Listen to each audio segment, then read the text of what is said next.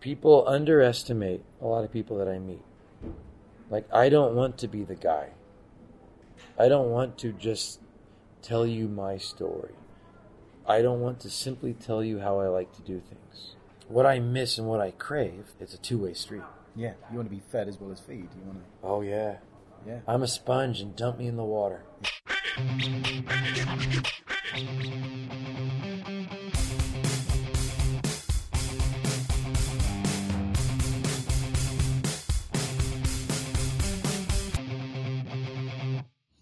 That was weird. My phone rang also for Skype. That is odd. At the same time the computer did. That was weird. Peculiar. I have no answer for that. I don't know what to say. Hello, Azar. How are you? I'm well. Stressed, but well. Stressed, really? All things considered, life is good. Okay. Yeah. So, in order to ease my pain, I'm drinking a Shiraz, a nice glass of red. Very nice, very nice. I wish it were later here so I could join you. Oh, you don't have to wait till it's late. That's just a convention set around by people trying to make life better. And this is in a crystal goblet. I want you to hear this shit. This is good. Listen to this. Oh, yeah. Do the on the rim. I beg your pardon. It doesn't play off very well on a podcast, I'm afraid. Very nice. So, this is part 2 of this chat with Rob Freitas. Now, it was pretty good. It drilled pretty deep about stuff. But before we get into that, we haven't spoken since IMATS. LA IMATS. That's, gosh, I can't believe it. Doesn't seem that long ago, but I think it was about 5 or 6 weeks. Yeah. Jeez. Which is kind of scary. That's fucked up. Yeah. I've been very, very busy. I know you've been busy. You've had a couple of shows on at once, and you've got more coming. It's been crazy. This is the fastest start to a year I can remember in a long time. And it doesn't seem to be slowing down. You know, March has come in like a lion, and I think is going to be roaring all the way through the month, which is good. Yeah. Well, same here. In fact, I'm off to Salt Lake City early tomorrow morning for a couple of days. Have you seen Book of Mormon? Oh yeah. It's just every time I hear Salt Lake City. I've ever seen. Salt Lake City. That's all That's where I will be. Oh wow! So what are you going to do there? Freeze my ass off. For starters, it's snowy right now, and it's coming this way. It's windy as hell. You know, I keep hearing things going boom outside, and I know it's gusts of wind hitting the fence or slamming into stuff. Wow. So, you know, my gig in Salt Lake City is part of this ongoing restoration of a dark ride at a really cool amusement park, and I'm going to do some until such time we can do complete replacements of new of these antique wax figures. I'm going to do some actual wax figure repair work for the next couple of days. Wow! In the attraction, so I'm hoping that I'll be able to have some kind of heat in there to work on these wax figures. Yeah, otherwise they're going to solidify. I know I'm reattaching a foot on one of them, and there's a big crack in one of the legs, and then I'm going to have a go over the other characters in the attraction. But the one that I'm really working on right now that we are replacing is Mr. Torture, and I've got the sculpture done. Oh wow, that's creepy. And I'm starting to punch hair, getting ready to punch hair. I've got his wig partly on there. So that's taken up a lot of time. Yeah. And I've got 2 more figures of him that I've got to do as well, but not full heads. They're just going to be faces that are going to be in different parts of the attraction. But I'm having a ball. It's such a cool thing, and the renovation of this ride is going to look really, really cool. Oh, nice one. So they're actual wax figures made from wax. Yeah, they're over 50 years old. Wow. They're amazing. They need to retire them and put them on display in some kind of museum at the park or somewhere at the park so people can look at them. But I think they're just too cool to keep in the attraction itself and risk any damage to them, which is what the plan is to eventually replace them all and put them on display somewhere. Amazing. Well, I did some. What have you been up to? No, I didn't. I've been busy. I did. There was a film that was filming in Estonia. I made some pieces for that, and I shipped the molds over last week. And then that finished one job, and then the next one was something else for a TV show. So I had to cram that in, and that was good fun to do. So I've been really, really busy doing that. And then last week I went with Dave Power from PS Composites. We went to visit a college down at Somerset, and that was like, a drive down to Somerset, was there for a few hours and then drive back. It was like, a 12-hour day, most of it in the car, but that was pretty good fun. So that was nice. They were really good students there, and they had a great time, and it was a lot of enthusiasm. I find the further you get out of London, the more people kind of have time for things. It's quite pleasant. I don't know if because London is so That's great. busy and there's so many things going on that, if they weren't going to come to this, they'd be doing other things, and all the, there's everything you can imagine in London to do, whereas maybe Somerset's a little bit quieter. So can you hear that? That was the thermostat on my heater. And, nice. So it was good fun. It was very, very cool. So correspondence, we've had a few, emails and stuff, and, I know we've both been answering back and forth. There was one about tattoos that, I just kind of left you to get on with that one because that's not really something I'm good at. So that was best for you to deal with that. She kind of figured it out for herself. A young lady named Jessica Bass. It's a theatrical thing, and she's doing a bunch of tattoos. And I don't think she was getting them wet enough when she was at transfers to let the ink really do its thing. But she's gotten it all worked out. I'm hoping she'll send us some pictures because I'd love to be able to have us post that kind of stuff along with the blog to see how they go. So Jessica, if you're listening, send us some pictures of the tattoos. We'd love to see them. Excellent. Tom Luca got in touch about estimating volumes of foam latex to fill a mold. And I kind of, I know a lot of people like weigh silicon, or they weigh the clay from the sculpt to see the silicon, but I tend to do it by volume. But with foam, because you mix it and measure it out as a weight, but you actually you turn it into a volume by way how much you mix it, because obviously the longer and faster you mix it, the bigger it gets. The same amount of liquid you measure out becomes a larger volume, so it's actually more of a volume thing than a weight thing. But I think that one kind of got sorted. It's a little dicey. Better to have more than you need than not enough, though. Depending on the size of the mold, you can actually inject some and then inject some more if you've got different injection ports, rather than trying to do it all in one 12 FOOP, which for like a bodysuit is virtually impossible to do in one injection or one pass. You're gonna, the lighter the foam, the higher the volume. You're gonna need to. There's gonna be some excess. You want to have some left over rather than, oh shit, did I fill a mold? Yeah, I mean with foam, because so much of it. Now I got to wait several hours to find out you got it all. Yeah, no, it's better just to mix up way too much and just accept that waste and then make a note of how much you don't need. I think the thing is to have the container you're going to be mixing the foam in, and then when you clean out your sculpt, you open your mold up and you clean out the clay that was in the sculpt, is to kind of dump those pieces into that container that you're going to be mixing the foam in, and then kind of press it down, and that'll give you like a line that you've got to at least get to. And with foam latex, you want it to rise at least twice the original liquid volume, if not a 3 times, and that'll give you an idea of how much is it one batch or 2 batches? Yeah, I think it would be a good blog post actually to cover estimating material volumes for things, because for things like silicons and things, there are obviously it's an expensive material. You don't want to mix up too much. You run out by not having enough. So having a few kind of rules of thumb, and not everyone knows how to do that estimating volume thing. With width by depth by thickness. Right, and what's the volume of a sphere or a cylinder? Oh, I'm just drinking the wine. It's delicious. There was that, and there was also Mitch McDonald got in touch with working at alginate, and that turned out really well, which was good to know. I just got a Facebook question a couple of days ago. Maybe it was even yesterday, about lumpy alginate, and he figured it out on his own. He had been pouring the powder into the water as opposed to the water into the powder, and it makes a big difference in the consistency of the alginate when you're mixing. I think what something that Mitch at Brick in the Yard pointed out to me, which is not something I had considered living in England, But obviously the land mass of the United States is much bigger. So the water doesn't always necessarily come from the same places. So depending on where the water it comes from, it's got different acidity or pH levels, or all kinds of stuff.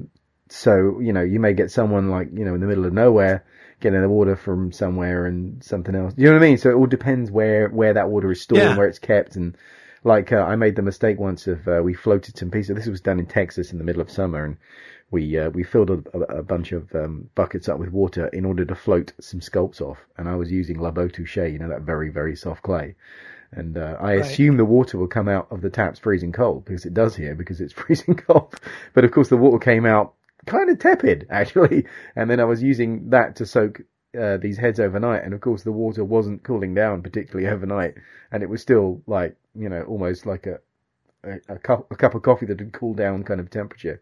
And with the Labo Touche, it was almost gummy, so trying to get that off. Very soft clay. So the temperature is obviously one thing, but obviously depending on whether it's well water or, come from a dam or it's purified or whatever, there's different things that happen to it. Yeah, because just like the sulfur will inhibit silicone, it'll also affect alginate. Yeah, so it's worth definitely doing a test with it to see how your water works. When in doubt, do a test. Yeah, do a test, because as well, the temperature of the room, the temperature of the water, and again, the chemicals in the water, even though they're slight and minuscule, and I'm not saying they're harmful to drink chemicals, I just mean the chemistry of the water is different enough to have an effect with the chemicals in the alginate, and it may mean you get a dodgy result. But anyway, he, obviously, because alginates typically were designed for dental casting, they do go off quite fast. And you do get them retarded, so they slow down. But he had a test and everything, and if you mix it very, very well, my big suggestion was, put the powder into the water.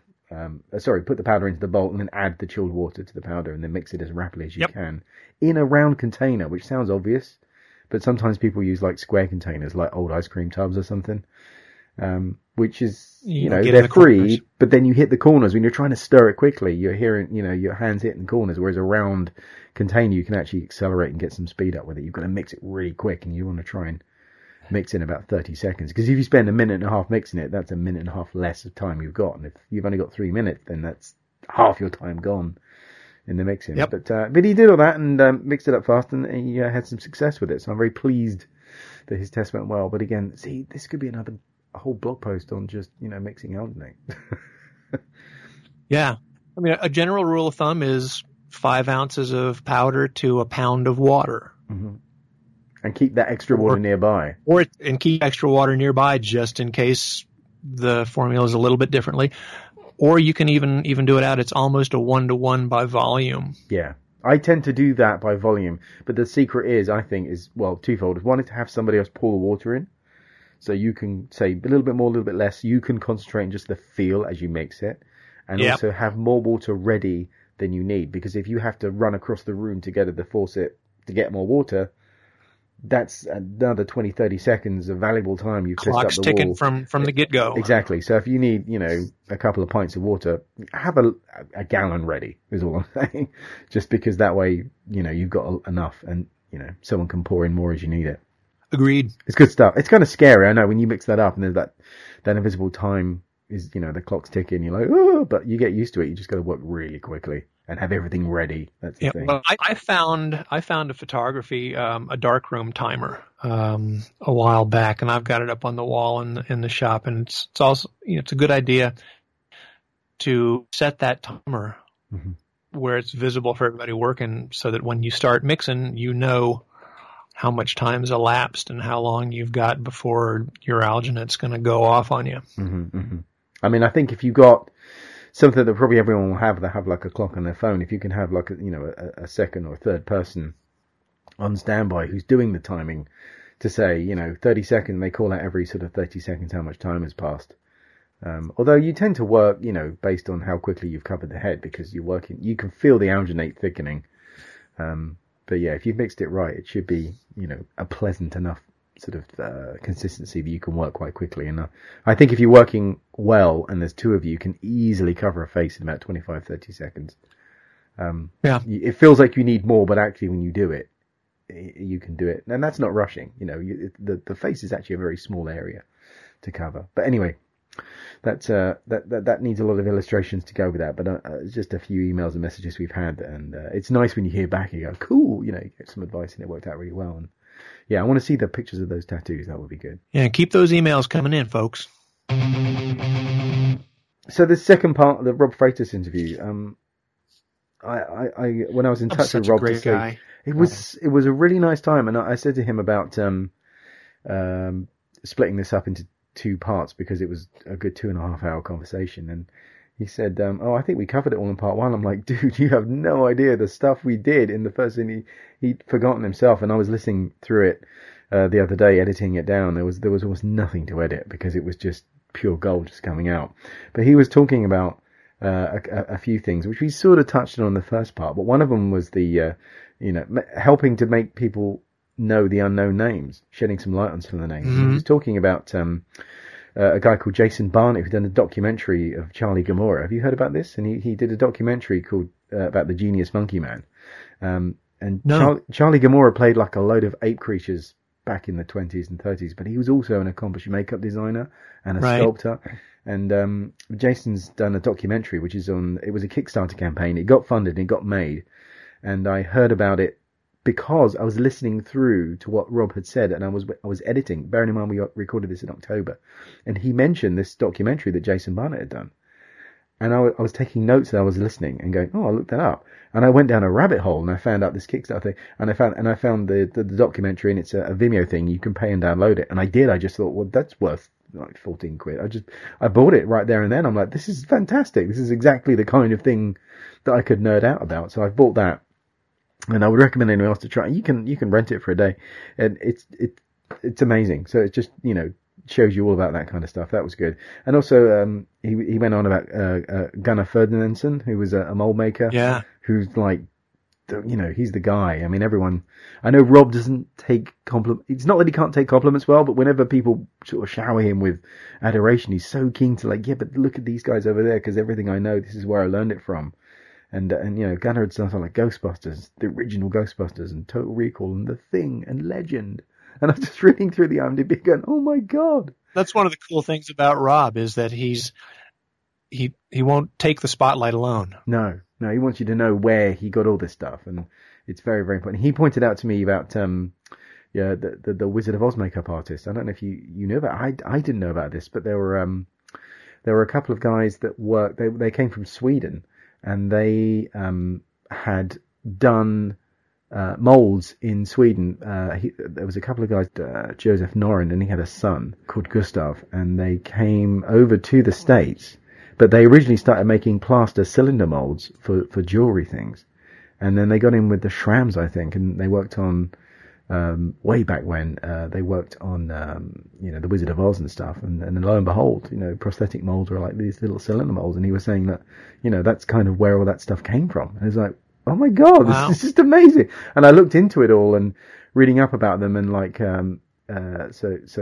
Gustav Norin then, had 2 sons called, I think Robert and John. And they're both makeup artists as well. And it was just like, oh my God. And just you don't realize where all these things come from. These rabbit holes of names of things, and I'd heard of some, but not others. I'd heard of Gunnar. Yeah, no, most people know Jack Dawn, but don't realize all of these other guys that were involved as well. Mm-hmm. And it just goes back so far. But I mean, you look at the Wizard of Oz makeup, and it's like a who's who of makeup artists. I mean, Max Factor was on it, Tuttle was on it, Jack Young.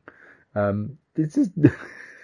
There's 2 Dawns on there. I mean, it was just amazing, and the whole Dawn legacy. And there's a new book that Michael Westmore's written, Makeup Man. I haven't read it yet, but I want to get it, and that looks good. And of course, it's on my list too. The whole Westmore clan go back, way back. And I did have. I think Mark Coulier still got my copy of it. Mark, if you're hearing this, I don't know if you still got it.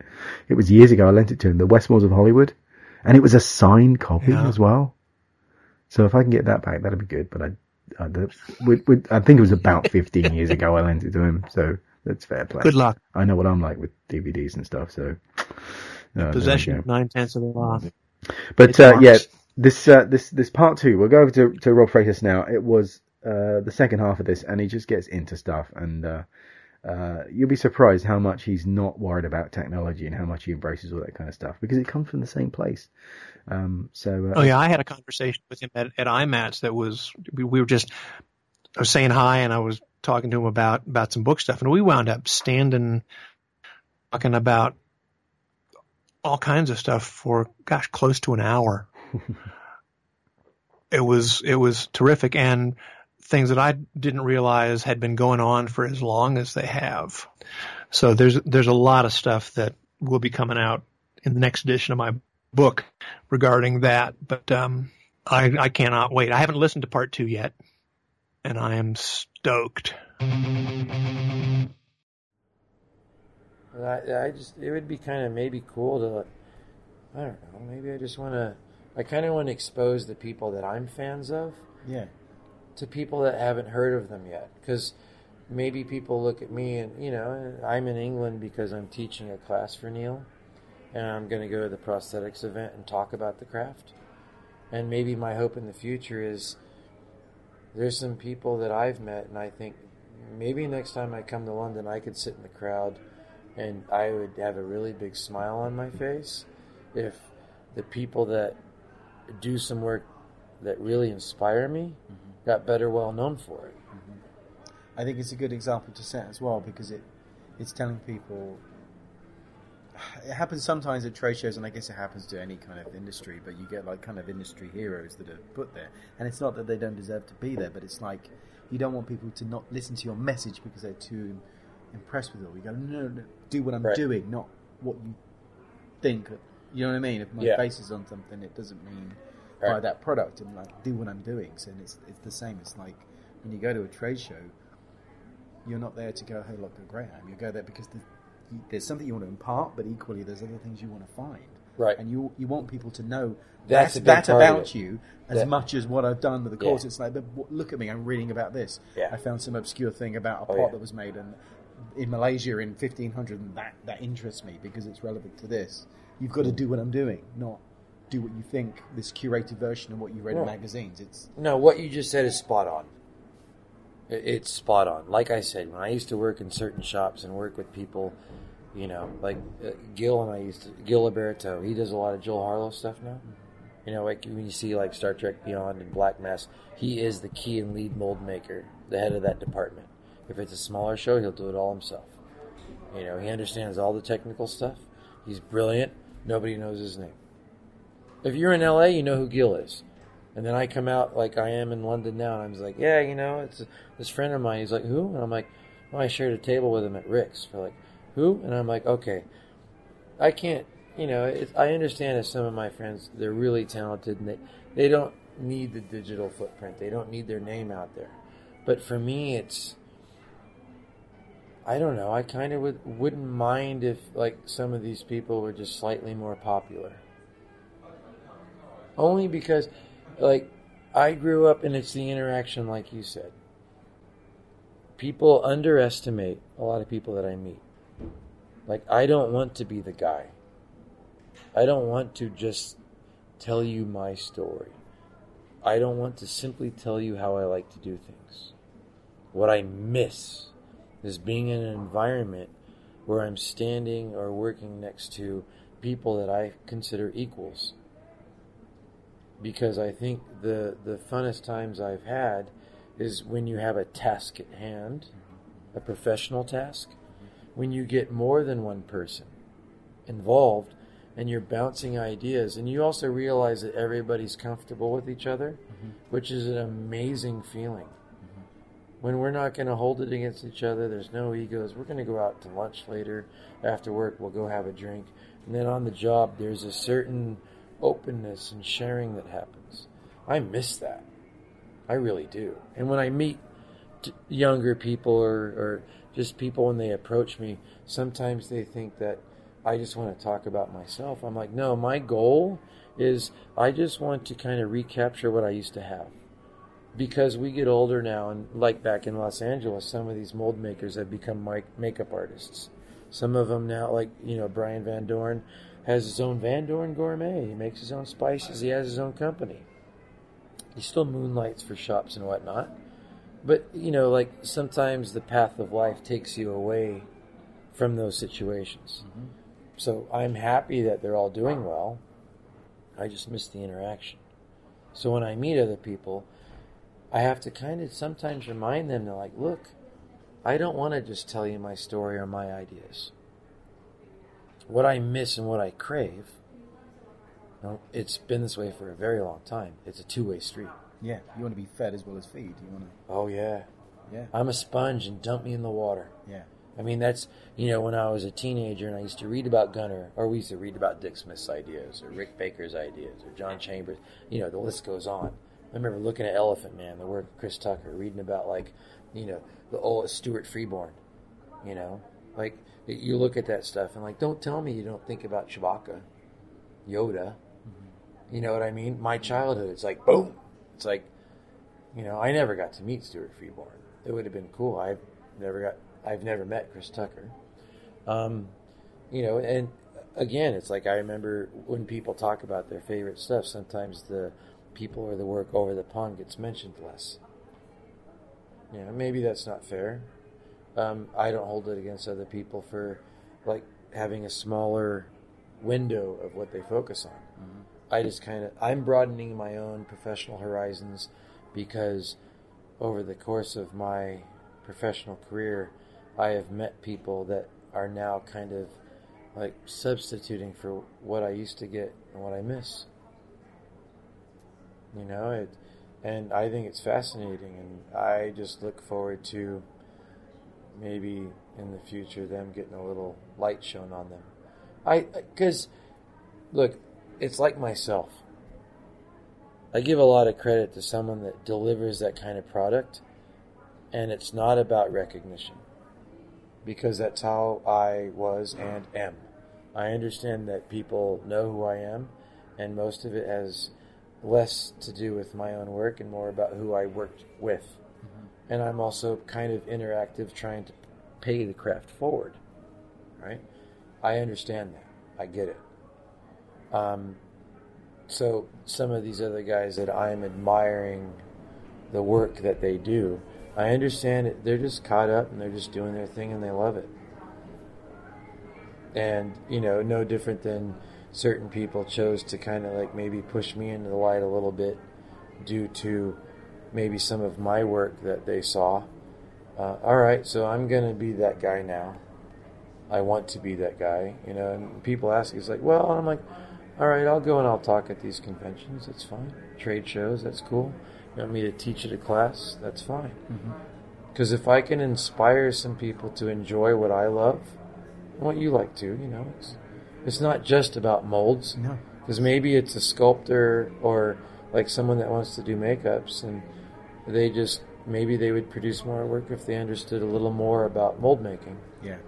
Well, I think it's having that desire to maintain what it is that drives you. Because I know when I'm doing something, I can feel it like a feeling this is important. And, it might be going well, it might be going badly, but it's an important feeling. And when I'm doing something or explaining something to something else, they may be distracted by something they think is nice. You kind of go, no, look at the whole thing. I want to tell you about what I felt when this was happening, because that's the bit that's important. You can't necessarily see that in the finished thing, but that's what I was searching for. And if you're looking for that same feeling yourself, then you'll know you're on the right track when things are going wrong, rather than just using things you can point at as waypoints. It's more, like you say, it's getting into that mindset, knowing what it is you've got to be good at, and feeling it along the way. I think a lot of times, maybe because pre-internet and that's true. All of that, because when I started, I think these days people worry or are just aware of what other people think about them personally, them professionally. And I don't know, when I was younger, I didn't care. We weren't exposed to it. I was still trying to go home and flip through the yellow pages and try to find out, what is this material that this guy mentioned? How do I find a book? Go to a library and go through the index cards, and I heard there's a mold making book. And what's the author's name? I had to write it down. right? And you go and you search these things. I remember the feeling that it was like I remember stage makeup, Richard Corson's book in high school, right? Yeah. It's like making a monster. It's like 3D, like Thank You, Lee. It's like all these books that came out. The feeling that you get when you find it, I think it almost comes too easy now. Yeah. Like I had that drive, and like when I was a teenager, and when I got to the point where I knew I was moving to LA, I had a goal. I was one of those kids that watched The Making of Thriller over and over again. I was late to school because they put that on MTV. I loved The Thing. I loved American Werewolf. All those things. It wasn't a career choice yet. It was just a fascination. Yeah. So as I got older, I remember I got to a point like the thing that my grandpa passed away in '87. And only after he passed away, this is my mom's dad. He's the one that worked with the plaster. He's the one that when I looked at Famous Monsters and I saw a picture of them molding the creature from Revenge of the Creature, right? So it's like a full-on sculpture mold, not the puzzle put together. I remember looking at that in like a Famous Monster magazine, and I showed, Manuel was his name. I showed my grandpa, and I said, "Hey, Pops, I mean, that material looks a lot like what you're using in my dad and mom's backyard." And he knew the material, knew the technique. And there was this weird thing that happened where it's like, wow, that's how they make monsters. Click. And then so at this age of 13, like somehow, like the craft I've always been exposed to, my childhood summers and babysitting with my grandparents, and then this fascination I had for certain films and creatures, it just kind of meshed. Yeah. You realise it's almost like wax on, wax off. You've been training. Oh, man. Like Daniel-san, all these different things. You had no idea. And Mr. Miyagi tried to punch me, and I blocked him. It was just a line. But I think maybe a lot of people's lives can be like that. If you have a sort of a purpose and you're not distracted, like you say, by like trying to be popular or this or these kind of superficial things, you've got this core focusing is thing important. That you really give a shit about, and you'll find something in the world that applies to it because I think you put the hours in, they just mesh. Yeah, I'm not sure if I was like 14 or 15 these days with the internet and all those social media distractions. I'm not sure if I would be focused. But at the same time, I'm not going to hold it against people that are joining in now.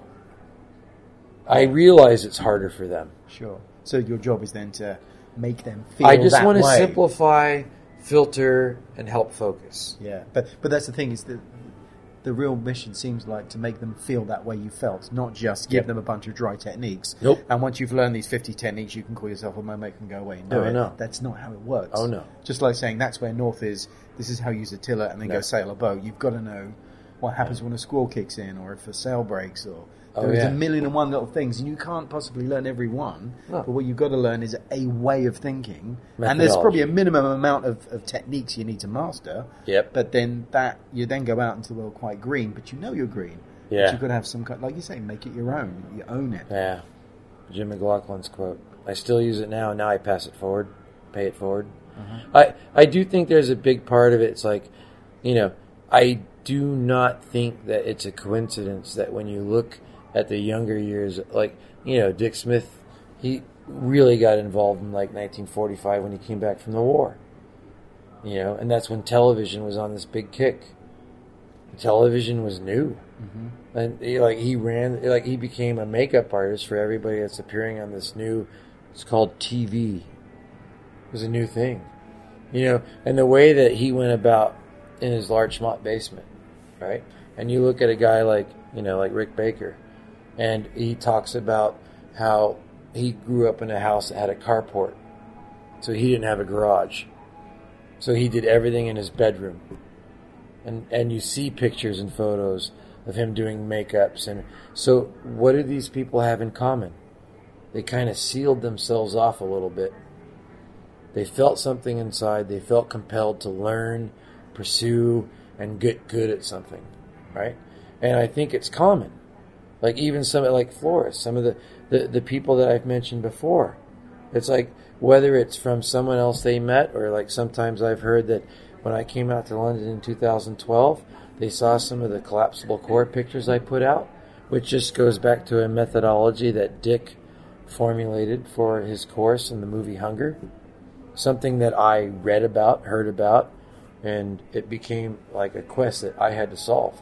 I didn't get answers on the internet. It was me doing sketches at home by myself, not sleeping, but driven. Mm-hmm. And then trying it and completely messing up. That didn't stop the drive.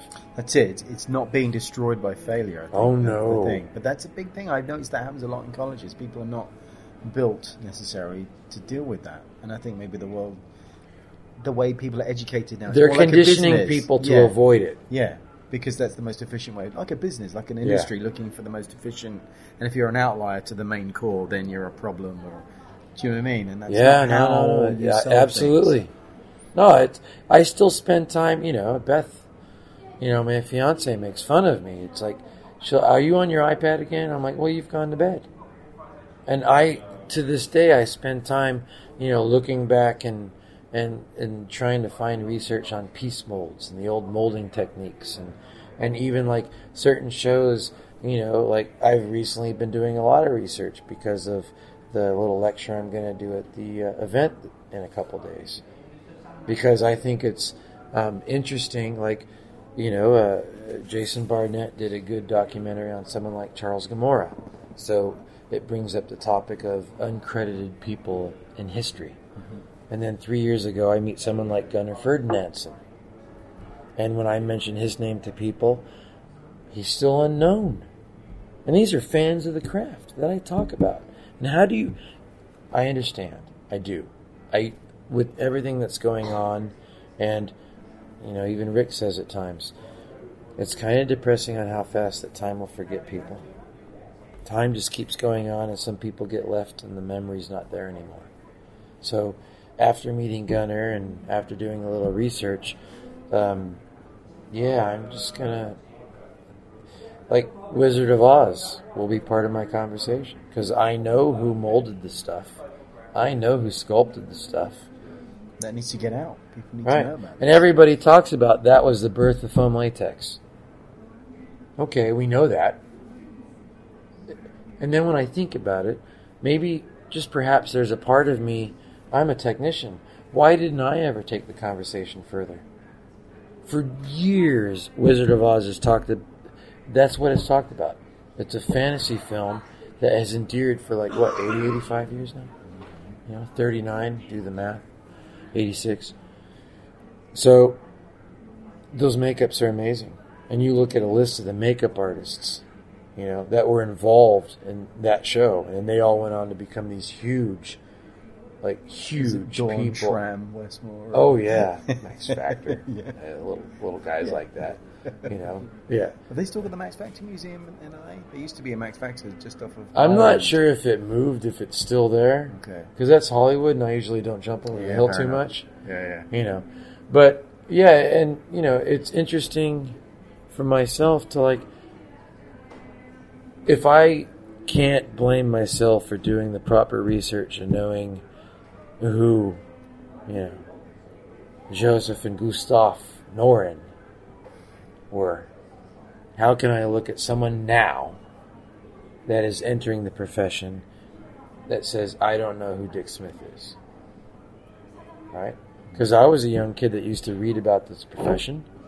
How come I didn't look back a little further and learn who developed the prosthetic mold making technique, even the round circular molds with the 3 keys and the cutting edge and the flashing? We're talking about 2 Swedish guys, one father, one son. The father worked in a jewelry environment, learned how to mold and cast jewelry in Sweden, moved out to America, hooked up with Jack Dawn. Good Earth happened, right?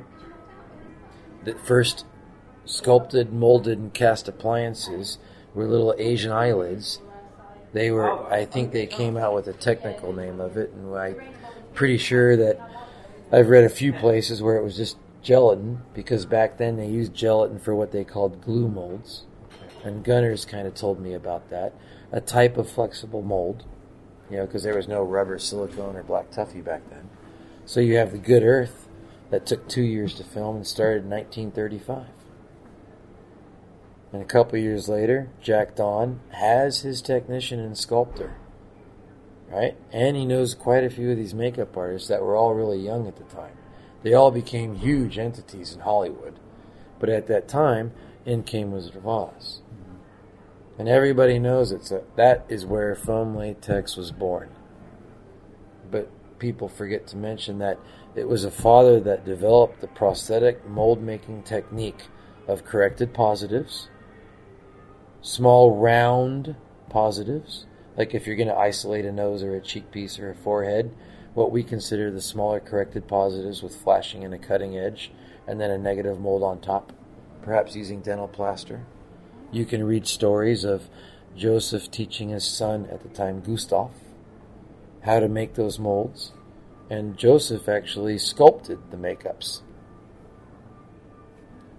To what degree and finish? Hard to find out. But I could, even his son, you can read in certain articles and magazines, because Gustav had 2 kids. So Joseph Noren, the father of the prosthetic mold, has grandkids that talk about stories, and you could look up articles, and they talk about his dad being a Swedish sculptor that worked in the jewelry environment, so he learned how to make molds, came out, Jack Dawn met him and hired him, and he was a sculptor and a mold maker, and that's where the foam latex and appliance molds were born. The whole corrected positive and flashing, what I would do to see pictures of the molds that were used for the Wizard of Oz appliances. Because, I mean, you're talking about history. It's one of my favorite films. And people always credit it in our craft as that's where it started. Oddly, it took me quite a few years to think as a technician, who are the people behind it? Maybe, and I still think that meeting Gunnar, it spurred something in me. But not only in the past, because now I'm kind of focused at the same time with some of my contemporary technician/friends. I think they deserve some credit. They deserve, I understand if they don't want to, digital footprints, it's important to me to pay it forward. You don't see a lot of my work online. I'm happy that, people appreciate the work that I do. I'm just maybe be a whole lot happier if they also knew some of the people that I know and maybe were exposed to some of their work. Right? It's like when people, that's how I met Gunnar and we did that video for Michael Key, because they're like, hey, we want to do an article on you. And I'm like, yeah, but can we expose Gunnar first? Because when I was a kid, before I ever made a mold, I used to read about him. So how fair is it to talk about me and my work when you haven't talked about him first? Yeah, especially when he's alive and capable and able to impart. Now is the time to, all that wealth of information, but he can also get it out and explain it.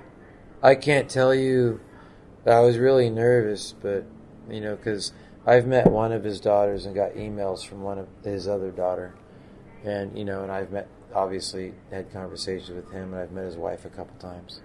He turns 90 in a few weeks, and it's a surreal experience to be like, I enjoy our conversations, but it's one of those things to where you, like an out-of-body experience, like within the moment, there is a subconscious part of myself that says, you do realize who you're talking to. Like, this is the guy that when you used to lay down on your childhood bed with your elbows firmly planted in the mattress and your palms put up against your cheeks, and you were reading these magazines, that's the fella. So that inspires me. Mm-hmm. And then I think I just want to, I kind of want to share it. Because, and it comes a lot, because, they talk about how technology is affecting our job, right? CGI versus physical effects and that kind of thing. I'm like, well, why don't we just self-promote a little more? Like, there's some amazing artwork, sculpture, makeups, technicians. We got new materials coming out. There's breakthroughs that are happening, and there's a lot of people behind all of these individual events. Mm-hmm. So instead of complaining about the CGI, because I there's some digital work that I just think is amazing. Like, I'm kind of open to both. Definitely. But there's also a lot of people that don't know about it, and they're kind of folding their arms and refusing to take part. And it's Right. there's no reason why you can't do both, or at least have a good understanding of both. Yeah, I mean, that's, you know, things like, you know, when Michael Key started, like, the Makeup Artist magazine, and now Neil Gordon's got his prosthetics magazine. You know, I'm tired of, like, okay, Cinefix is a lot about digital and people sitting in front of a monitor. That's fine. That's what it is. You can go out and get Michael Key's magazine. You can go out and buy Neil Gordon's magazine. Are you doing that? Yeah. Because I'll tell you, I read Neil's prosthetics magazine, and when I open it up and I get articles of Nick Dudman and the Penny Dreadful crew, Barry Gower and the Game of Thrones crew, I'm like, I'm kind of happy. Because there's some really amazing work being done by some very talented artists, very talented technicians. And if you're going to complain about CGI to me, well, I at least want to hear that you're participating and pursuing solution. Buy that magazine and read it. Yeah. Realize that it's not like the war is over and everything's going to go computer. But also, even if you do think that, then you learn about it. Go find out how the software works. Go produce a podcast or a blog post or write a book or an article and be part of the link that figures it out. Correct. I think that's the thing. Rather than, like you say, just be a spectator or a consumer. Yeah. Become part of everybody looks at Rick as someone that was an inspiration, right? Now that he's retired, he's like, he learned Photoshop when it was brand new. He learned ZBrush when it was brand new. He's doing 3D modeling and animation now. He's breaking new ground. Yeah. He's figuring out, because he's got the time to do it. So if he's open to the new technology, why shouldn't the people that, well, if you call him an inspiration, and so 25, 30 years ago, you know, when it came to effects and makeup, he was an inspiration. So now he's looking at you saying, hey, you know what? Like, I went and molded, like, he sculpted, he did a ZBrush thing. He printed a Frankenstein head. Yeah, I saw that. Yeah. And then he molded it, right? And then he scanned that up a little bit in the digital program. And then he printed that one up. He did his own mold first. Then he had some wax that was left over from like 1968. He melted it down, slushed it in that mold. And then he cleaned that sculpture up. And then he emailed me and said, hey, how would you like to come over and mold this? And I remember going over there and meeting him that day. And it was an interesting thing because the social media and a lot of my friends are like, oh, Rick, you know, he closed his shop. And what a sad day. Look at the building. And I got to tell you, when I went over to Rick's place and we talked about the sculpture a little bit, he was fired up. Yeah. He's like, look at this. I'm doing this on the computer and I sculpted this piece and thank you. He wanted me to go over and Vince Van Dyke, a good friend of mine, a talented crew, do some amazing work. Vince was kind enough. It's also in the neighborhood of, he lives close to the neighborhood of Rick's. You know, it's not uncommon for Rick to ride his bicycle past and wave at the gentlemen as they're in there working. You know, so I told Rick, I said, I'm going to mold it over at Vince Van Dyke's shop. They're like, hey, that's fine. Go for it. Rick was, like, it was almost inspiring to see someone that retired. I worked with him in his later years, and it's not about CG. It's just about producers making bad choices and not letting the artists do what they think they know how to do well. Yeah. Because he's doing it well and he's producing this character. Oh my God. And he's deciding to, he's saying, I'm going to learn this software, I'm going to do it in 3D. Because ultimately what he cares about is creating this character. Yeah. And it so happens that he's able to do it now because the software is cheap enough and it's user-friendly enough that he can do that. It's not just about digital and practical. It's like, no, fuck that, it's character. Like, I remember at school, I'm 43, I remember at school learning typing. We had typing lessons. I remember thinking at the time, why do I need to type? I'm not going to be a secretary. Now everyone fucking types. Computers who saw it coming, right? Right? So everyone's typing now. And I think it's the same with that. I think it'll become a redundant argument eventually with the whole digital practical thing. Because I think, what will matter is the production of characters and how you think about how they get created, not get hung up on... It's an artistic outlet. Yeah. Medium is not important. Yeah. And it's like, if I'm preparing a meal and you want to talk about the knives I'm using to prepare the meal... Because you're really into steel, you're kind of missing the point. It's like, that's not what that's about. I think people get very hung up on things like, probably because they don't understand it. So they see it as this fearful thing. and they box it in this like thing of like stuff I don't want to know about. And I think, but with digital, it doesn't have to. It is an interesting thing to me to, like, when you have a conversation with Rick now, like, just how excited and fired up he is about it. Because then I will go, the very next night, I'll be with some friends that we were all inspired by what Rick did in the late 70s, and right? Yeah. And I'm just, like, I can go into the art world. I can go into the technical world of automobiles and motorcycles. The computer's printing a lot of parts. I've even worked at places that work on your little snap cases for your iPhone or your iPad. Like, for me to make molds and to achieve that challenge, I could go in many places. As an artist that wants to produce things, I think maybe perhaps it's a little more limited. And perhaps I'm just simply surprised that even, like, there aren't more artists that were inspired by Rick in the physical realm that haven't just looked at how much fun he's having and how cool that stuff is that he's doing in the digital realm and said, well, if Rick's doing it, maybe my older self should give that a go. Because Rick says that he's enjoying it and loving it. Maybe if I just, like, open the door, break down the wall, however you want to refer to it, why don't you just give it a try? Because I do have some friends that embraced it. I mean, look at Gino when he went over there. He left for Lord of the Rings. He did, Gandalf's makeup, all these cool. He was very instrumental on the prosthetic side. Then I remember visiting Gino Azevedo at Weta, and there was Sergei. They called him Serge, a Russian gentleman, I believe, good with the computer. And at that time, they were sorting Gollum out. Gino did a cool thing where I remember looking at his computer monitor, and what he did at the time, the tin silicone of choice was 1068. So he cast up a slab of 1068 that was maybe, I don't know, the size of a scanning platform on your typical scanner. So like 14 by like 10 by like a half inch thick.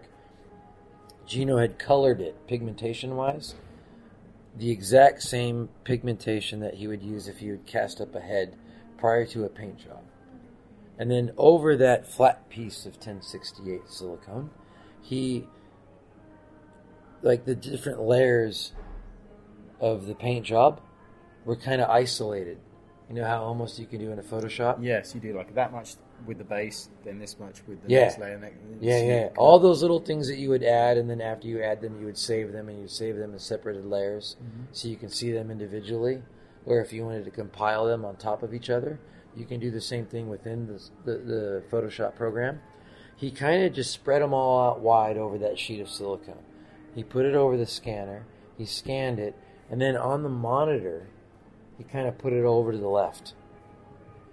So they had they had this like foundation of the digital sculpture.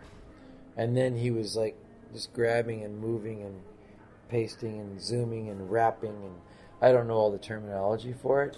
I just remember seeing it, and I was like, and at that time, I guess it was a big breakthrough because trying to get the pigmentation and the colors and the layers.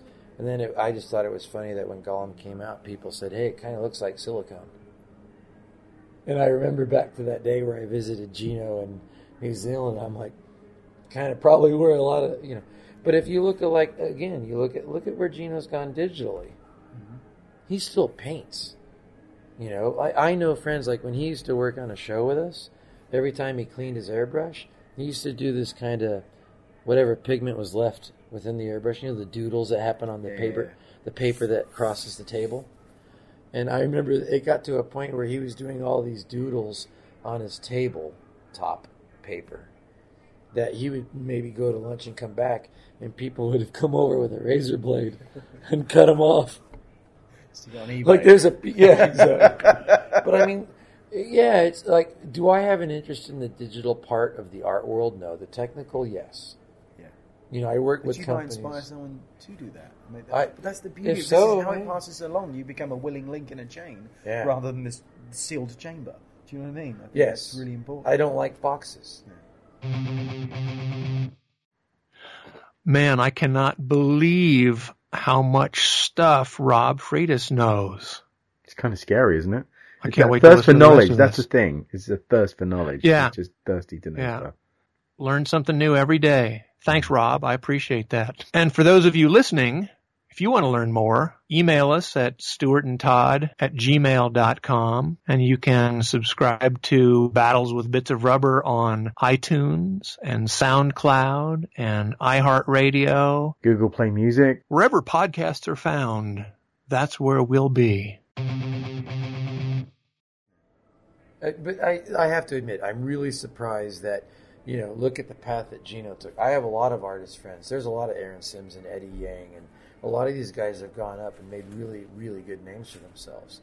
They learned to adapt from a 3D world of a physical effect to the 2D world of 3D animation or whatnot, And I just think there seems to be a certain kind of hesitation or just lack of interest. Like, how come more people aren't following that? Because I do think it's a big part of it, where a lot of these artists are the same people that are complaining about the CG animation, the CG execution, I wonder as well, I don't know. Do you think that if they joined and they brought what they know, it would help? I do. I mean, I think it seems like the most vocal people are the ones that are naysayers. But I also know people like Simon Webber, who are like, he does a lot of stuff for like Legacy and stuff. Oh yeah. He works over here in the UK, and he's made the shift from pretty much completely digital stuff. But he has a very practical sculptural background. Yeah. He's amazing, but he's always been good at very designing things. Yeah. I'm not very good at designing it. He is, and I spoke to him earlier this year about stuff, and he was saying, I think a lot of practical people are afraid because they know so much. They know what they know so well. It's terrifying to be like a baby again and start from scratch with something. Learn something new. Yeah, but I think they're kind of worried to do that. So I think someone needs to somehow bridge that gap for them and make them realise they're not so different. Because all of the things, like you said, with Gino Silicon Paint, the scan, he's coming at it from a practical point of view. He's thinking, how can I apply these things which are very valuable to a thing? I've learned the interface, so now I'm going to apply it. And I think it's the same. It's like being a chef and moving to Japan and learning Japanese, so you can be a fucking chef in Japan. Absolutely. Do you know what I mean? Oh, yeah. If the only thing is you haven't learned the language, then learn the fucking language. And I'm as guilty of it as myself. Yeah, I'm as guilty myself. I could be learning we the were saying digital this side of my I've got task. ZBrush and I've got subscription to Pluralsight. I still haven't gotten around to fucking doing it because I'm scared. Shame. And I'll admit it. But Shame. But I think, maybe 5 years from now, I'll have got my shit together and sort it out. Because the fact that I haven't done it doesn't change the fact I think that's where the future lies. I think that's what's important. I had this discussion last year at the prosthetics event where people were asking me about stuff and they were trying to get jobs and everything, and they were asking the right way about it and everything and what they think about digital. And it seems to me that there are certain aspects of principles that we know that we do that are important, but I just think the landscape will be different in 10 years from now, and I don't really feel like I'm the best person to ask. I think the people doing the job will sort of have one foot in the past, but they'll also have embraced the future. And it's the people you saying who maybe haven't heard of Rick Baker or Dick Smith. There are going to be people who hear this and are going to be like, oh, they're idiots and they should know. But they're also unfettered by that past. They're not nostalgic for it. So they can learn about it and appreciate it, but they're not hung up on learning digital side of things. I think there is some measure of blend between the two. There's that middle ground. It's going to be interesting. Personally, I think that a lot of artists that I know that aren't welcoming the digital side, I just think they're being stupid. Like, it doesn't make sense to me. And when these arguments about, like, the physical world versus CGI world, I'm like, because even, like, people would be like, well, hey, we had this conversation recently where someone brought up Lord of the Rings and said, see, everything was practical. I'm like, I rather like the CGI ring wraiths on top of the fell beasts. That was digital, and that was Lord of the Rings. I rather like Gollum.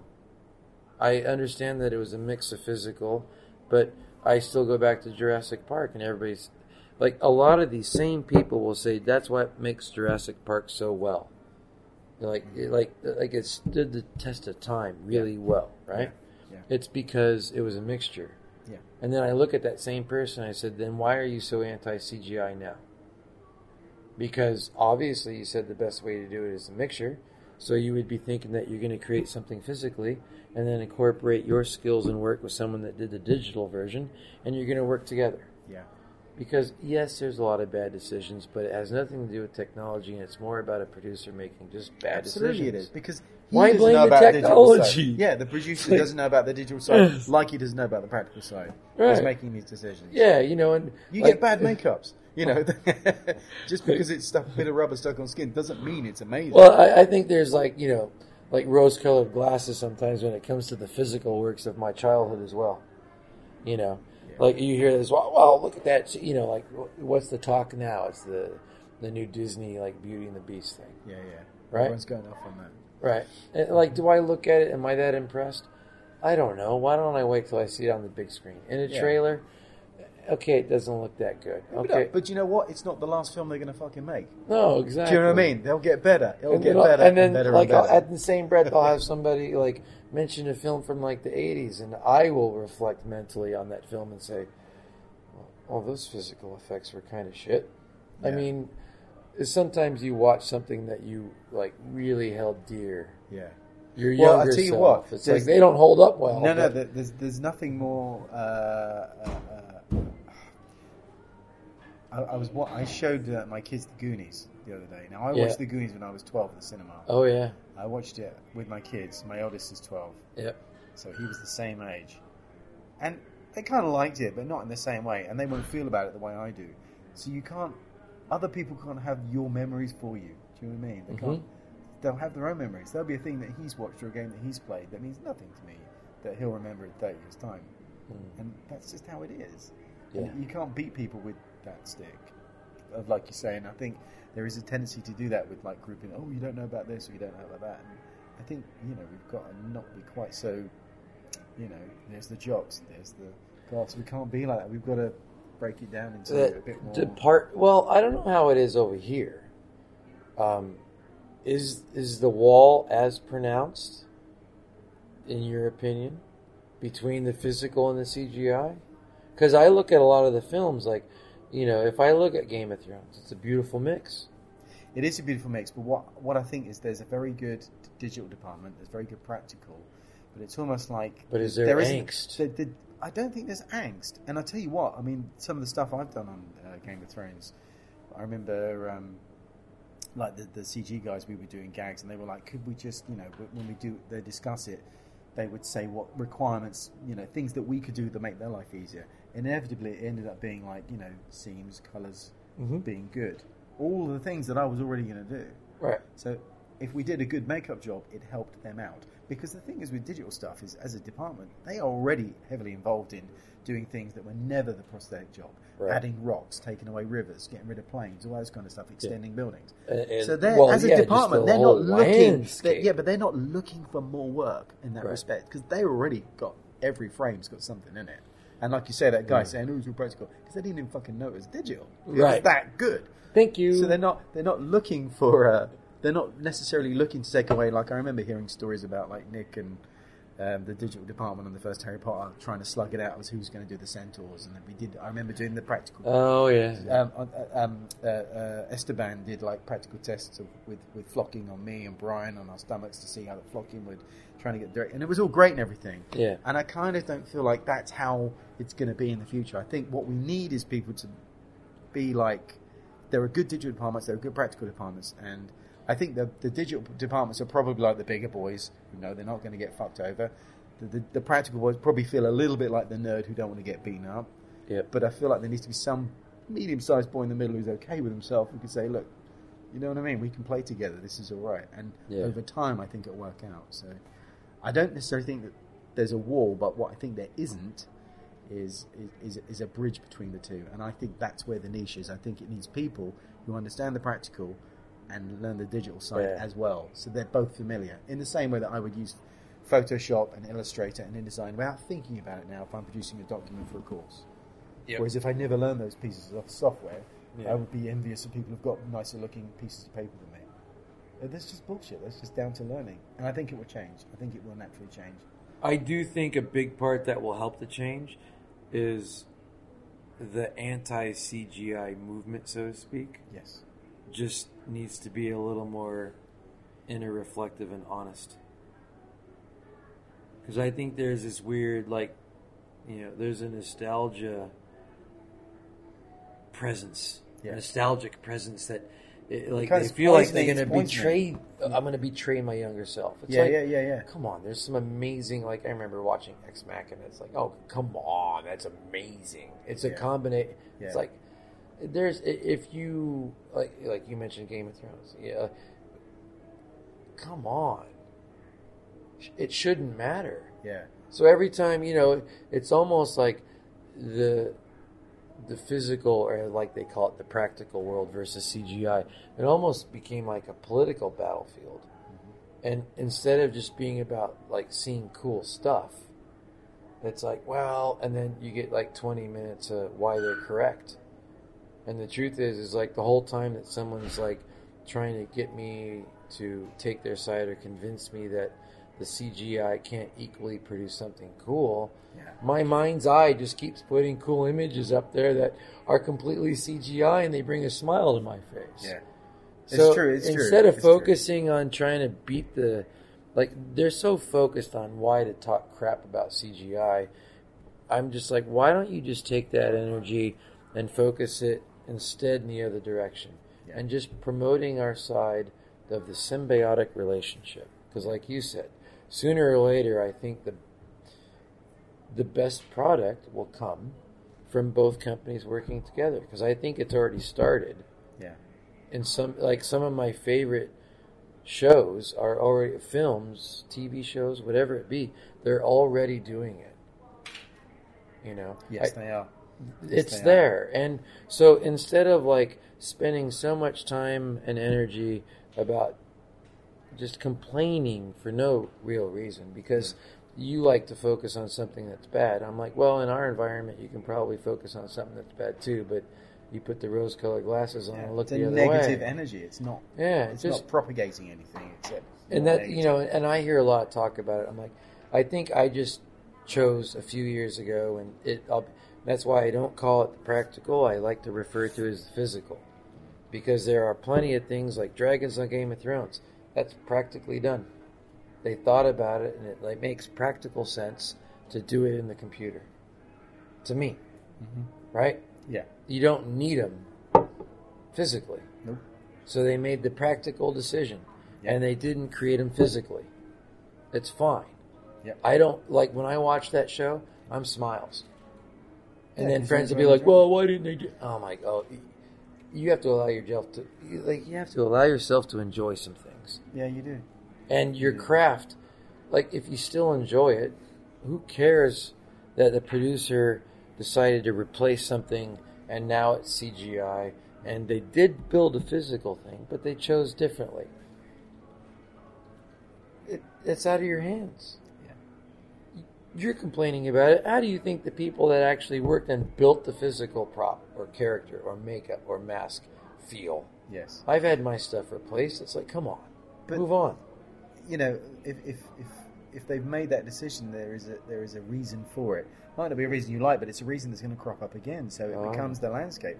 Just like maybe somebody was lamenting when foam latex came along, and like, well, I'm not going to use that new material. I mean, how fucked up would we be? Yeah, exactly that. Why do you think Rick? Look, Rick Baker has had conversations about that. He will bring that up. I think like when Photoshop and ZBrush and all that came out, I can't help but think that's part of his rationalization. Like, it has to be part of his thinking. Yeah. Because if you look back at Jack Pierce's portfolio and you trace it up to a certain year, like 1941, The Wolfman, and then all of a sudden what happened, and even on that one, that nose, he went into the prop department, met Ellis Berman, and Ellis Berman had kind of cast up, mold that little wolf head for the cane. Hey, can you create me a prosthetic nose? So he did a sculpture, a stone piece, and floated some latex inside of it and gave it to Jack Pierce, and the Wolfman nose is latex. I mean, we could go back to the Bride of Frankenstein and quite a few Frankensteins that came out in the late 30s, and they were already doing sculptures and pottery molds and doing a latex cap, because the only one that was completely built from scratch was the first one. Everything after that was not. Mm-hmm. And so you're talking about Jack Pierce was in, like, he was an actor that used to do makeup on himself, like Lon Chaney Sr., right? And maybe just at that time the people didn't appreciate his acting skills. So what's the first makeup that he ever does on himself? The monkey talks. Isn't that what it was called? Monkey speaks, monkey talks. 1926. It looks like a Planet of the Apes design. The guy's smoking a pipe. The second image, the second makeup that Jack Pierce did on someone else, Man Who Laughs. It's like, wow, pretty good, right? Then he gets a job on Dracula, because remember, Lon Chaney Sr. is supposed to play Dracula. Lon Chaney Sr. passes away. So Bela Lugosi's doing Dracula on the stage. They bring him on over. Jack Pierce isn't allowed to touch him, but he does all the other hair and makeup.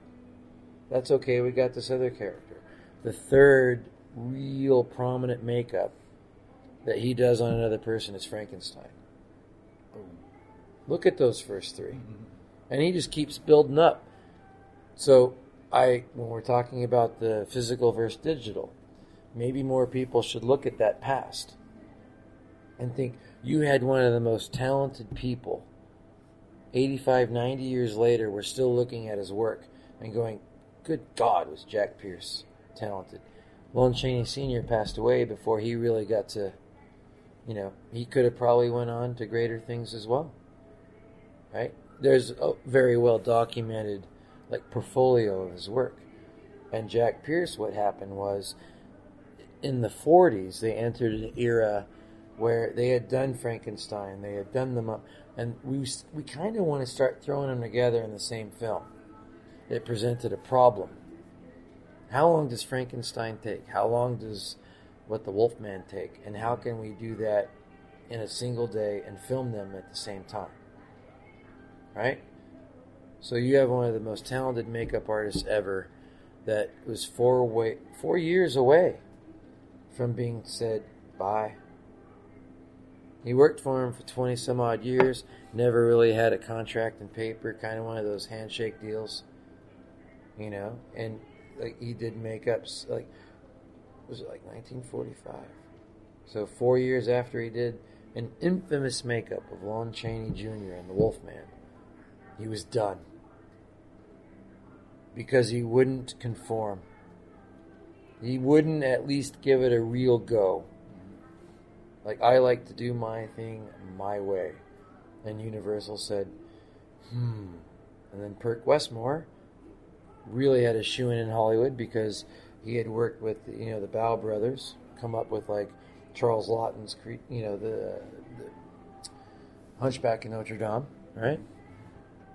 So the Westmores were a big name. Perk's a big name out there. They do beauty makeup. They're coming out with makeup supplies. Perk Westmore looks at the guys at Universal and says, what about my young brother, Bud? He's a nice guy. You should hire him. He'll run it. Bud's not hampered with this whole, I want to make things out of it. And he's going to go out there and hire people like Jack Cavan, Chris Mueller Jr. That's what I mean. This keeps going on and on. Oh, yeah. And it's the same with the digital stuff. It's going to keep going on and on. Like I said, that thing is not the last movie they make. You may not like Beauty and the Beast. I haven't seen it, but even if you don't, they'll keep making it. They'll keep doing it. It'll keep happening. And it is those producer decisions that shape how things go. And it's down to us as the stock to decide whether or not we're going to do what is necessary. Very well. We go, no. Yeah. That's basically how it works. It's happened enough times before now for us to go, let's fucking learn from this instead of just be a new generation of outrage. Isn't that a T-shirt already that you can buy at the supermarket? Yeah. Learn from your history. Yeah, Learn from the past. Yeah, it is. And all these guys are like, hey, that guy doesn't know who Dick Smith is. I'm like, well, maybe you should read up on Jack Pierce. Mr. I don't want to learn digital. Exactly. Yeah. You're an amazing artist. There's a lot of people like myself that probably would like to see some of these guys that are so physically connected. Go play in the digital world. Rick's doing it. You said Rick was an inspiring person. Rick is proving that I'm not going to go down the path that Jack Pierce did. He's mentioned it before in conversation. Because Jack Pierce is such an inspirational... his imagery still lasts. It's been like 90 years. It's like, come on. Learn from what, like, you can't blame him for making the decisions or choices that he made back then. You can't. Yeah. But if you're going to repeat it, you can blame yourself. Because I'm sure if Jack Nichols had his time again, he'd probably be like, yeah, I was being a dick. I can't imagine that him in his later years didn't say, whoops. Yeah. You know? It's a shame.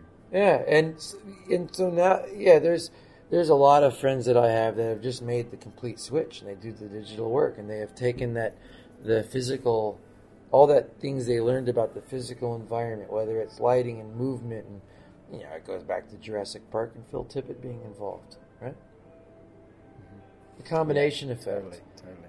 And I guess I'm just really surprised that it seems to have really taken hold in the TV world first. Because everybody likes to tell me that CG is more expensive. And that's why it's being... Well, I don't understand why they're not using physical effects. Well, CG is more expensive, but it's more the back end. And, they're spending all this money on these big, overblown CG films. But where the mixing is happening is in the TV world. Supposedly the environment has less money. So maybe they're using a little more common sense because they don't have so much. Like, I get it. Game of Thrones has a pretty good budget.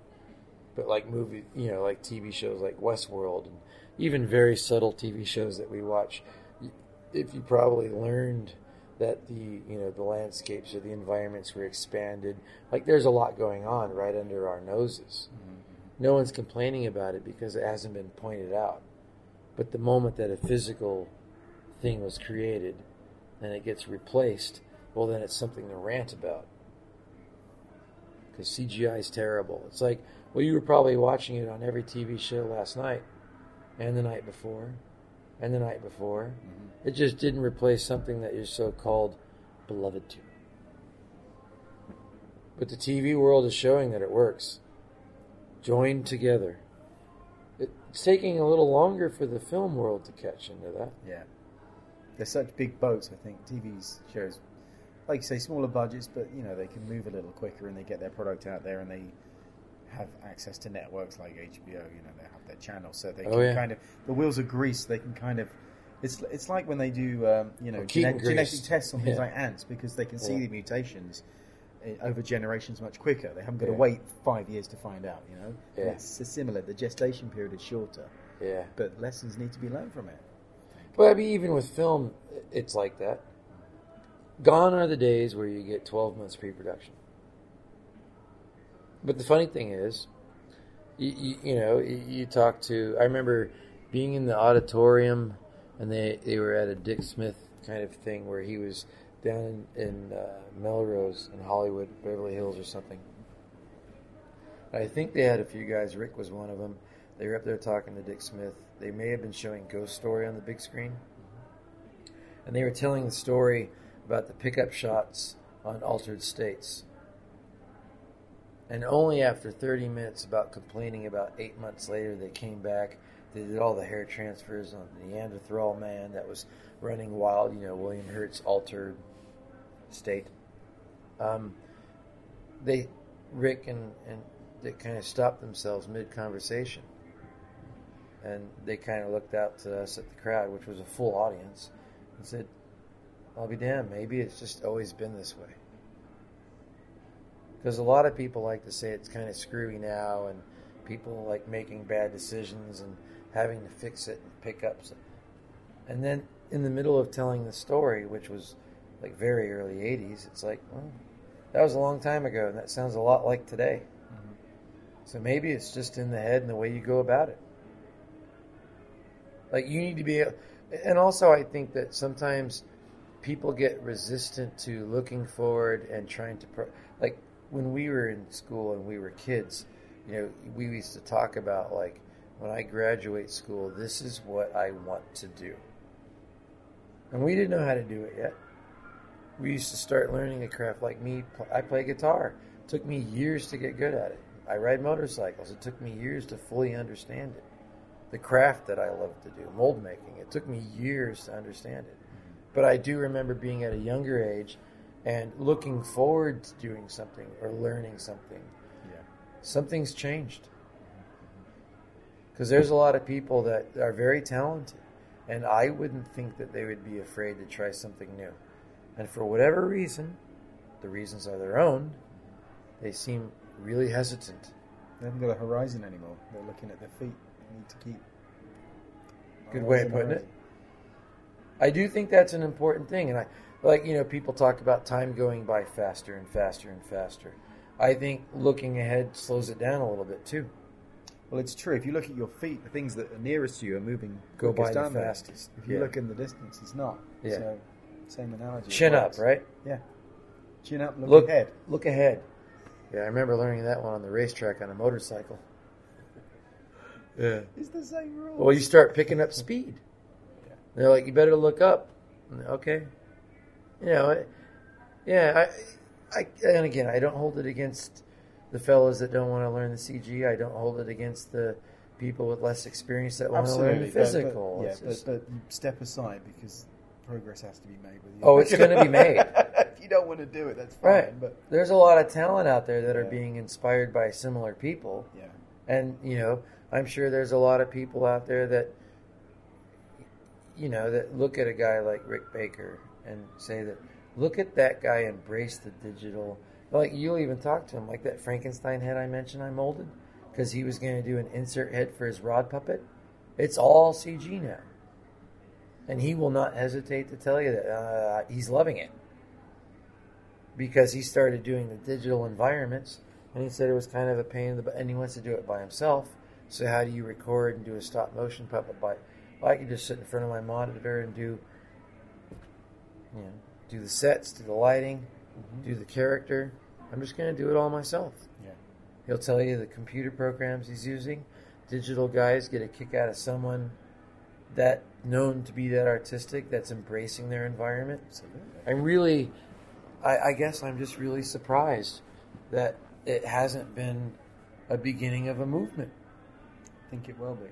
I think it's it may just take a... Yeah, I think it'll take a while to get going, but because we'll see it. Sure. The thing that started off with Rick is like people like Aaron Sims and Eddie Yang and people that used to work for him in the physical world. When Rick would take breaks in between shows, it does seem like those that used to work for Rick joined the digital world first. He's always been into it, but he had connections and he always had an interest. Like, explain the software and teach me how to use it. Like, you go to his place now and he bought the digital printers. He's, he learned the interface. He's doing the 3D designs and he's printing the pieces in his house. And he's molding them. And he's casting them. And he's painting them. That doesn't mean that he's going to stick to doing the physical printed pieces, because he's still doing it all digital. Mm-hmm. But it's kind of cool to know that he just wants to learn it. Yeah. Well, I think that's probably the seed of the crossover is the fact that you can create the digital information. Yep. To all intents and purposes, it's three-dimensional because you need the three-dimensional mind to know what looks scary, cool, whatever. So that informs how it gets constructed as a complete object. Yep. Then it gets output as a physical thing. But that same information can be digital and manipulated. So that is the thing there's the fork in the road there, I think. I think that's the encouraging thing. That if you can working together? Yeah. Yep. I think the analogy I would use is if you were a calligrapher, you would be shaking your fists at the printing press that opened up in town. Yeah? But in the crosshairs is fucking Kindle looking at both of you, laughing his ass off. Right? But behind that guy, along all of these, both the calligrapher and the printing press and the Kindle, the person that benefits is the writer. Yeah. Who wrote the story, who came up with the plots. Yep. If you're only facilitating other people's books, then yeah, as a calligrapher, you're fucked up if no one's paying for calligraphy anymore. And likewise with printing, but be the writer, be the author. So maybe things shift around a bit. Maybe you need to learn to write. I really look forward to the next shift. Mm-hmm. For various reasons, I think there's a lot of things out there going on that people can complain about. There's probably an awful lot more that they should be happy about. They just don't realize it. Like you say, Like it's half full or sight. half empty, man. Yeah. It is. No, it is. Because it's simple. Everything that I hear people complain about, sometimes when I'm listening to them, I'll concur. I'm just not willing to give up enough. I'm not going to devote that amount of time and energy to bitching about that stuff. There's a great phrase I always have that says, it's not the mountain ahead that weighs you down, but the grain of sand in your shoe. Yeah. Yeah, it's true. Yeah, it's like... I like that. Yeah, I don't know. I allow my friends their own space, their own voice. It's fine. At the same time, there's a big part of me that really wishes that some of my friends would just open up that door and walk through. You know, I remember, like I mentioned Gino Azevedo before when I went out to Weta. There was not one part of me that looked at him behind a monitor when he was working on Gollum and all that stuff way back when in 2000, 2001. I didn't think, oh, you traitor?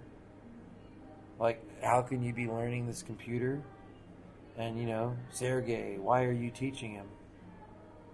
The gentleman that was on the computer next to him. I just looked at it and went, holy crap. That's cool. I remember, he's like, do you want to see, Gollum? And I'm like, no. Like, how about a fell beast? I'm like, yes. And just watching it through the layers as it goes from the rough forms and rough animation. And as they start to add the color, the contouring and the lighting. And then on a monitor you see the finished thing fly by. And you're like, okay, wow. If you want to bitch about stuff, you can. Like I said, a lot of that physical stuff that came when I was a kid, I watch it. I don't bitch about it, but if I wanted to look at it quality-wise, I'm like, maybe we could have done a lot better. Right? True that. Amazing. But it's like, I don't know. Find something you like and go do it. If you don't like it anymore, fine. But, in our line of work, if you want to be an artist and you want to contribute in a design sense, I do think it's kind of silly if you're not doing it in in a computer yet. I do have some friends that have done the switch over. They get some work with it. They still, prefer one over the other. Mm-hmm. But at least I give them kind of props. Like, they've learned enough to where if they need to, they can kind of go into that environment and earn a paycheck. But there's some guys, it's like, just learn it. Why not? I look forward to seeing what you would create. I like their artistic sensibility because the digital world does open it up a little bit. We talk about, in the physical world, sometimes you see videos that shops will put up of a mechanical mask sitting on top of a C-stand. And you'll see the mechanical demonstration and say, look at this amazing thing that we've created.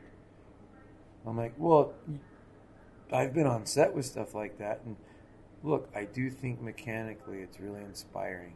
So if you were going to put it as an insert shot, a really tight shot, I think it would work great. I also think if you take that same head and put it on a stuntman within an environment and say it has a forest, and you told him to run full speed like the director wants him to, he's probably going to be going nose first into a tree. And that's me just being honest. I've been there where the guy, he hurt himself. So the first thing they do is let's just take the head off. I'm like, wait a minute, I just watched a 3-minute video on how amazing it was on the C-stand back in the shop. We put a little monitor in there. I'm like, okay, he can kind of see a little bit where he's going. Now you're telling me you got to lock the mouth open so he can see through the throat. And yeah, they're all concessions working around the right. problem, which is the director wants him to run full speed through the forest. Yeah, it's not practical. Well, that's lazy filmmaking. Really? He just wants something. He knows exactly what he wants. So how do you build it? Well, maybe physical isn't the realm. Maybe it is good to have the physical part for the really tight stuff. Or you say or you have a department Todd Masters type of thing, where they'd be like, well, you know, let's make a mask where this bit's missing, but everything else looks great, so we've got the lighting reference, we can slot that in a couple of LEDs or something, because we know we can slot that bit in digital, and for the 8 frames you're actually going to see it, then we'll pop that in, rather than making... We were saying this earlier about, like, an enabling mechanism. Yep. You know, like the goblins. they're a lot of work, you know, so maybe for the 2 or 3 first blinks Lord you of the need Rings. to see, put them in. Or even the window licker video, you know, that, you know, the Aphex Twin thing, and it looked great, and they were masks, you know? Halls. Yeah. Just... Well, they did that even on the first Lord of the Rings. They did that. Mm-hmm. The goblins. Mm-hmm. You can see, like, they designed the makeup with the eye socket to be larger. They had contact lenses in there, and then in post, they swelled the eyes to fill the sculpted vacancy. Remember that's common sense. Using the two together. Where'd that go? Common sense. No, I don't know. I don't worry about it so much. No, but I think you're right. I think it's a case of recognizing it as the elephant in the room, saying that's what you need to fix. Is this almost a prejudice against it? That's what needs to be blown away. I mean, however you do it, I don't know, but that's. I try not to get. I have a lot of friends. I understand why they're like that. I don't understand why they don't make the effort in the other direction, even quietly. I think if people start doing it, and they start making progress, I think it will happen. I hope so. We should probably wrap it up because it's 1:20. Is it? And you've got a class tomorrow. This is going to be a long one. It will. We have to. And edit? There ain't much I want to edit, to be honest. So it'll probably be 2-part. Yeah. My goodness. Well, it's my pleasure. Thank you so much, man. I appreciate it. Yeah, I know we didn't talk about molds that much, but it's in there. All right, we're going to go on for another hour. No, you got a class Stuart, tomorrow. Thank you. Thanks, man. Really appreciate it. Awesome. It was good. That was very good to meet you. And you. That was fun. So, that is the wisdom I could get from Rob Freitas in a short period of time. You can imagine how, for me, it was really late in the day when I got to see him because I had a lot of stuff to do. I had to drop one kid off to Cubs and it was just really late in the evening. And then from where I live to where Aylesbury is, which is where the workshop was going to be, a good long drive late at night. But I'm so pleased I made the effort to get out there and see him because it was just worth every minute. And there was a few of us there and we were just hanging off of every word. It was amazing. And the cool thing about making molds, there's almost nothing you can't fabricate if you know how to make a mold. Now that you've listened to Rob, get out there and start experimenting. Mm-hmm. Well, that's his thing. He's always on about, trying stuff out. And it still boils down to that mantra of do something small, do it well, and then he has changed the way I make molds. Yeah, definitely. Well, he just brings a certain peace and logic to it. And it's just, there's so much more to it than you realize. It's fantastic stuff. He's not just an engineer. He's a designer. Yeah. He's a puzzle maker. Yeah. Puzzle solver. Pretty much what it is. The whole thing about mold is you've got to reproduce something, but it has to function a certain way, and you may have to get a lot of cast out of it, and it's just, there are certain things that it must do, and you've got to make those decisions before you've made the thing, so you have to move forward on the assumption that it's going to work. It's quite a responsibility. So to have someone like that who gave up his time so freely was quite a gift, actually. So I'm very pleased about that. Thank you very much for listening. And like I say, if you can subscribe to us on iTunes or Stitcher or wherever else you get your podcast, that would be really cool. And also leave us a review. Reviews are very good on podcasts. I think you can leave reviews on iTunes and Stitcher. I'm not sure you can leave reviews on everything, but if you're able to leave a review, if you enjoy this and it's worth your time, if you can just spend 2 minutes, just say something nice about the podcast, that would be fantastic. And also you can leave comments on our Facebook page, which is Battle Yes, with Bits please. of Rubber on Facebook. That would be good. Yeah, man, that was cool. Thank you very much, Todd. I'll speak to you very soon. I look forward to it, man. Later.